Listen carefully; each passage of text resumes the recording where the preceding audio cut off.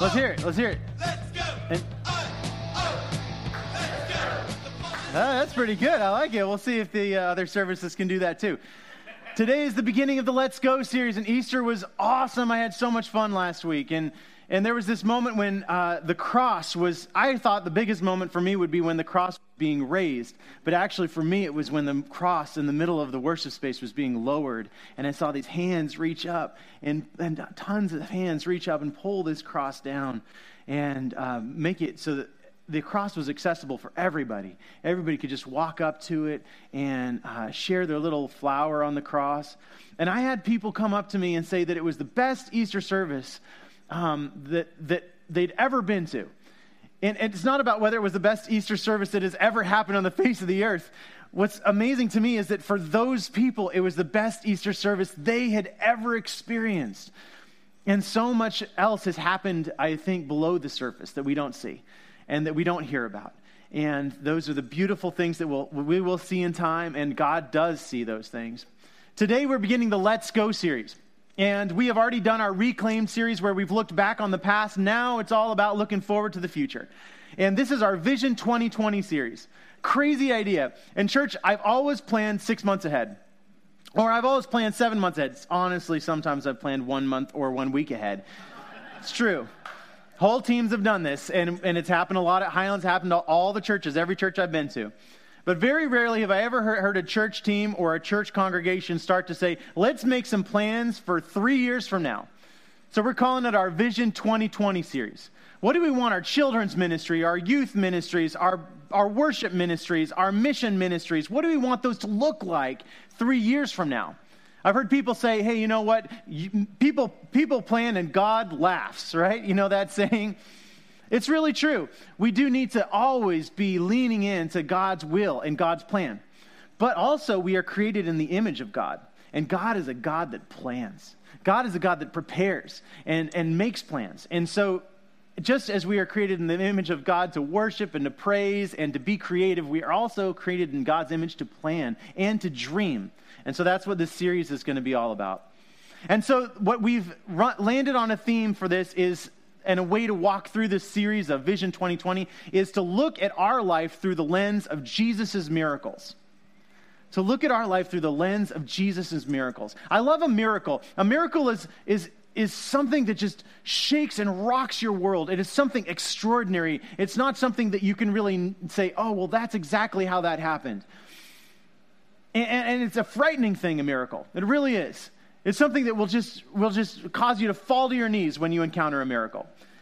And it has done so in my life and in the lives of people that I've known that have encountered miracles. It always brings them to their knees. Even when I had a baby, I didn't have a baby. When my wife had a baby, if I had had a baby, now that would have brought me to my knees for sure. But when my wife had a baby, when we had a baby, I was just up every morning at 2 o'clock for 5 years straight. I mean, I'm on my knees. I'm praying before God. No, but it's just the beauty of that child and seeing how beautiful the kid is and just realizing, God, what a miracle we have. I heard one person say that, you know, they ran into people that are not sure that they believe in miracles. And then the quote says that that's because they forgot that they were one. Or G.K. Chesterton, oh, he's great. G.K. Chesterton said, you know, the most incredible thing about a miracle, the most incredible thing about miracles is that they actually happen. Isn't that great? Today we are going to look at a miracle that Jesus did at the beginning of his ministry in the Gospel of Luke. And the Gospel of Luke and the Gospel of Matthew and Mark and John, these are 4 different accounts of the life of Jesus, and they all depict Jesus' life in different ways. And so in the Gospel of Luke, the very first time at the beginning of Jesus' ministry that we see a character named, that we know as Peter, but the Gospel refers to as Simon, the first time we see that person in the Gospel of Luke is when Jesus appears at his mama's house. You know that movie Mama's House? If you don't, it's okay. You don't need to see it really. Jesus appears at Peter's mama's house, but Peter's mom is sick. She's really sick. She's got a fever. And so then Jesus rebukes the fever. I like that. He goes up to the fever, get out of here. Have you ever rebuked a fever? I have, and nothing happens, really. But when Jesus rebuked the fever in Peter's mom, the fever went out of her, And she got up, and it says that she started serving them. I mean, that is not my dream come true of getting out of a fever. I want to go take a vacation, but it says that she had so much life and energy that she just decided, hey, what can I do for you guys? Can I help out? Then all of the people in the surrounding villages start to come to Peter's house and hear about Jesus' miracles. And Jesus heals one person after another. One person after another is experiencing healing through Jesus. And the whole time, this character named Peter, or Simon, is watching on. And you know what's happening in his life? I think he's becoming afraid. I think he's starting to be filled with fear. And there's this beautiful leap in Luke's account of the story of Jesus' ministry, right from Peter's mama's house, Simon Peter's mama's house, to the lake called Gennesaret, or also called the Sea of Galilee. Jesus is teaching by the Sea of Galilee, but so many people have heard about how awesome Jesus is that they have come to hear what he's saying about God. They want to know what he's telling them about God. So he's telling them the stories of the Old Testament, the stories of King David, the stories of Solomon, the story of creation. And the scripture tells us today that the people were so excited to hear Jesus telling them about the Word of God that they were pressing in on Jesus. That they were pressing in on him. And by the way, he's standing beside a lake, which is not a good thing if people are pushing in on you and you're beside a lake. It's a dangerous situation. And so he doesn't fall into the lake. So he sees two boats down the shore, and he gets an idea. And he walks over to one of the boats, and the boat that he gets into is Simon Peter's boat. And he asks Simon Peter to take him out on the water. And this is what happens. This is by the way, the Vision 2020 series, I am so excited. I've got a new Bible today. That's just a cool thing to me, that I have a new Bible. It's been on my shelf for 5 years, and I've been recently looking around, which is going to be the new Bible I'll use. And I just reached over, and this is it. So it's kind of cool to open a new Bible at the beginning of a visioning series. So this is the Gospel of Luke, chapter 5, verse 1 through 11. And it's the story of Jesus at the sea, or the lake of Gennesaret. Once while Jesus was standing beside the lake of Gennesaret and the crowd was pressing in on him to hear the word of God. Now, are you guys as excited to hear about the word of God today? Yeah? See, that's the kind of excitement they had. Pressing in on him to hear the word of God. He saw two boats there at the shore of the lake. Now, the fishermen had gone out of those boats and they were washing their nets. Jesus got into one of the boats, the one belonging to Simon Peter. And he asked Simon Peter to put out a little way from the shore. Then Jesus sat down and he taught the crowds from the boat. What a great thing. All the echoing that would have happened off the water, they could have heard him. Good amphitheater, perfect idea.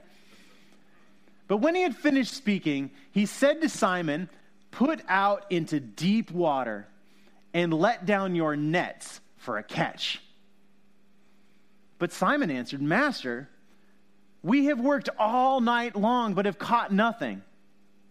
But if you say so, I will let down the nets." And when they had done this, they caught so many fish that their nets were beginning to break.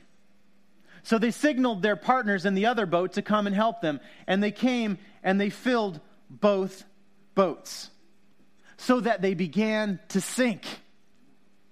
But when Simon Peter saw it, he fell down at Jesus' knees and he said these words, "Go away from me, Lord, for I am a sinful man." And for he and all who were with him were amazed at the catch of fish they had taken. And so also were James and John, sons of Zebedee, who were partners with Simon, their little fishing co-op. Then Jesus said to Simon, "Don't be afraid. From now on, you will be catching people."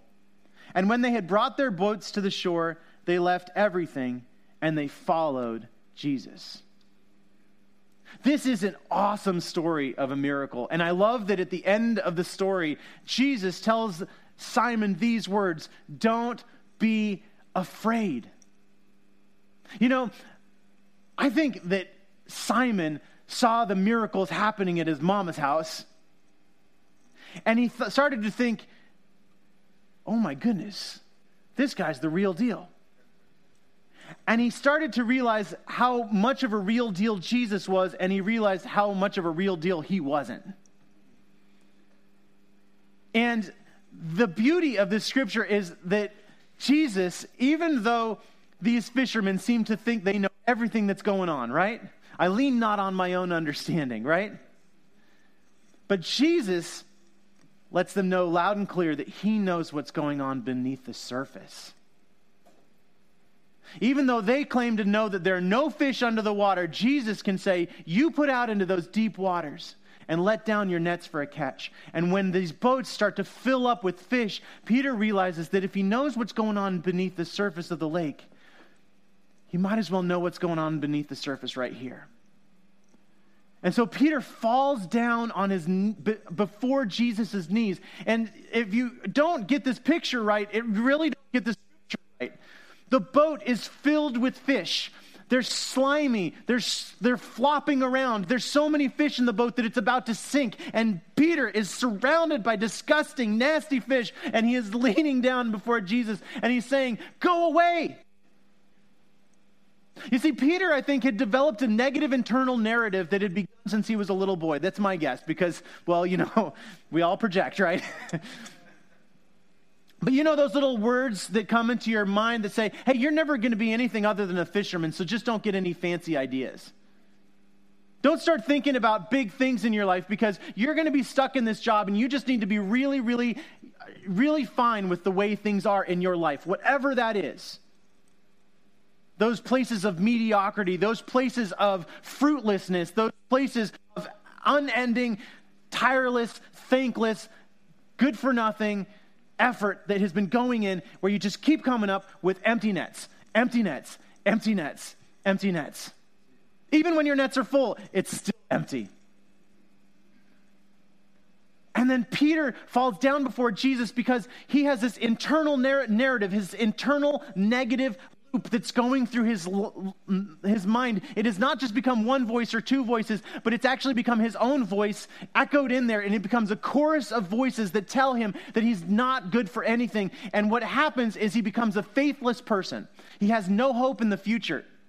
He doesn't look toward the future and have great, big, grand ideas. He stops being creative about the future because there doesn't seem to be any possibility there. Does anybody know what I'm talking about? We've all been there before. And then this is the crazy thing because he says to Jesus, go away from me. Because he has an idea of who this guy is, and he says, anybody this pure and this perfect is never going to want to be around me. Get away from me, Jesus, because if you really knew what was going on beneath the surface, if you really knew what was going on, you wouldn't be hanging around me. You wouldn't want me to be a part of your family. You wouldn't want me to be one of your children. That's impossible. And this is where Jesus rocks his world. He says, now you're ready to be a part of my family. He says, now you're ready to be one of my followers. You're ready to go with me on this journey. That's when Jesus says, let's get going. Let's go.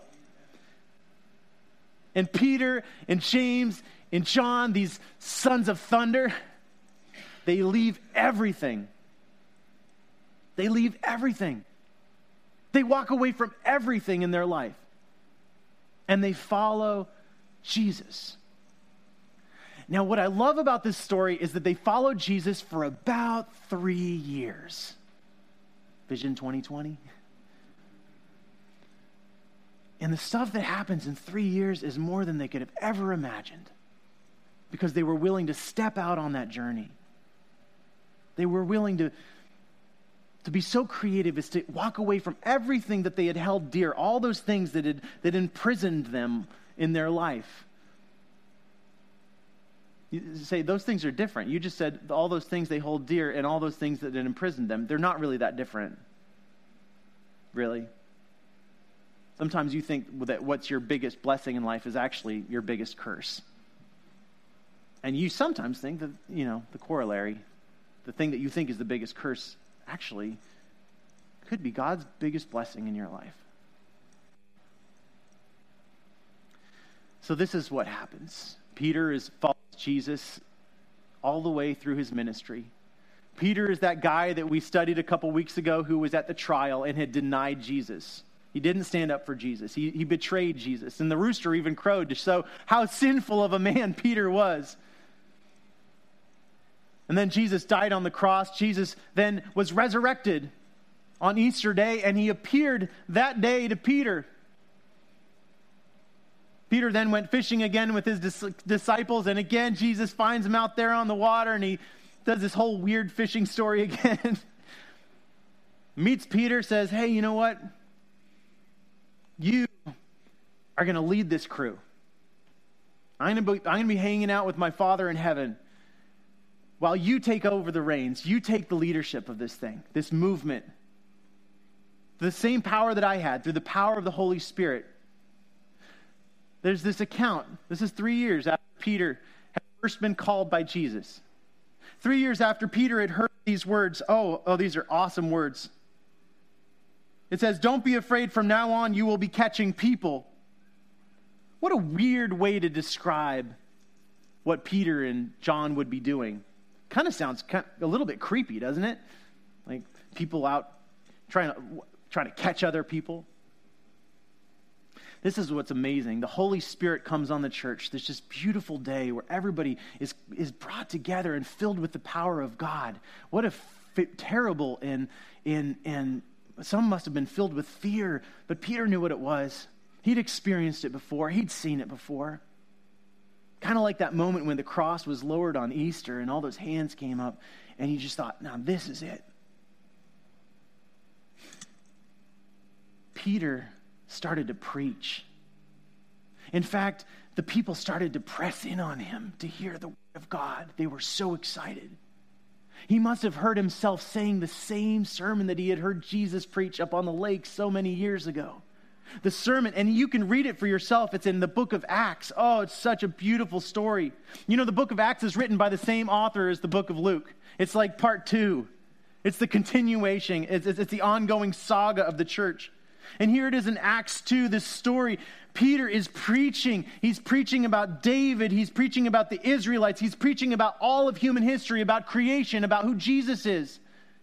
And then at the end of it, it says this. It says, now when they had heard this, they were cut to the heart. And Peter said to the apostles, to the other apostles, brothers, what should we do? These thousands and thousands of people have heard this. And Peter said to them, repent and be baptized, every one of you, in the name of Jesus. Get down on your knees. Admit the fact that Jesus is so perfect, but he wants you in his kingdom. And you will receive the gift of the Holy Spirit, this washing over. For the promise is for you.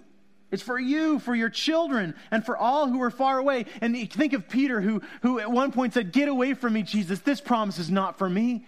He had discovered that the promise was for him. That the joy was for him. The freedom was for him. It was for everybody, for all who are far away, everyone whom the Lord our God calls to him. And he testified with many other arguments and exhorted them, saying, save yourselves from this corrupt generation. So those who welcomed his message that day were baptized. And that day, about 3,000 people were added to the kingdom. Now, I just want you to think about this. 3,000 people were added to the kingdom that day. Imagine the visual of Peter walking up, meeting each one of those people, most of them for the first time, and welcoming them, and then lowering them down into the water, and then lifting them up out of the water, one after another, and remembering Jesus' promise to him, saying, you will no longer be lifting fish out of the water. Someday you will be surrounded with more people than you can imagine who are so on fire for Jesus and for God that you couldn't even imagine. You just have to be willing to walk away from this small thing that you think is everything and walk toward this dream, this vision that seems so unreal and so impossible to you. That's all you have to do. To be willing to dream, to co-create, to plan along with God. someday that one of us could be a fisher of people, to release people, to welcome people, to embrace them when they feel that they can't be embraced anymore, and to let them know that there's no thing that can separate them from the love of God. Even if they say, go away from me to God, do you know what God's going to do? He's going to say, no way. What he'll say is, don't be afraid. Don't be afraid. I'm going to take place in your life that you feel is just a bottomless pit, and I am going to transform it into this thing that is beyond your wildest imaginations. Now take that and place it over this next week and the week after that. Just take that and place it on top of your life. And ask God that question, where will I be in 3 years? It takes 3 years to get a graduate degree. Where will I be in 3 years? A lot of missionaries go away for 3 years. Where will I be in 3 years? Where will the children's ministry of this church be in 3 years? Where will the youth ministry, the mission ministry, where will the preaching ministries, where will this city be in 3 years? This is our launch party for the Let's Go series, where we will be dreaming these things up. In fact, we're not going to be really saying the ultimate let's go until down the road. But this is the build-up. This is where we start to add rocket fuel to the vision. And then there will be a countdown. And yes, we'll make plans. But then we'll see what God does with all of that. Sound good? Let's pray.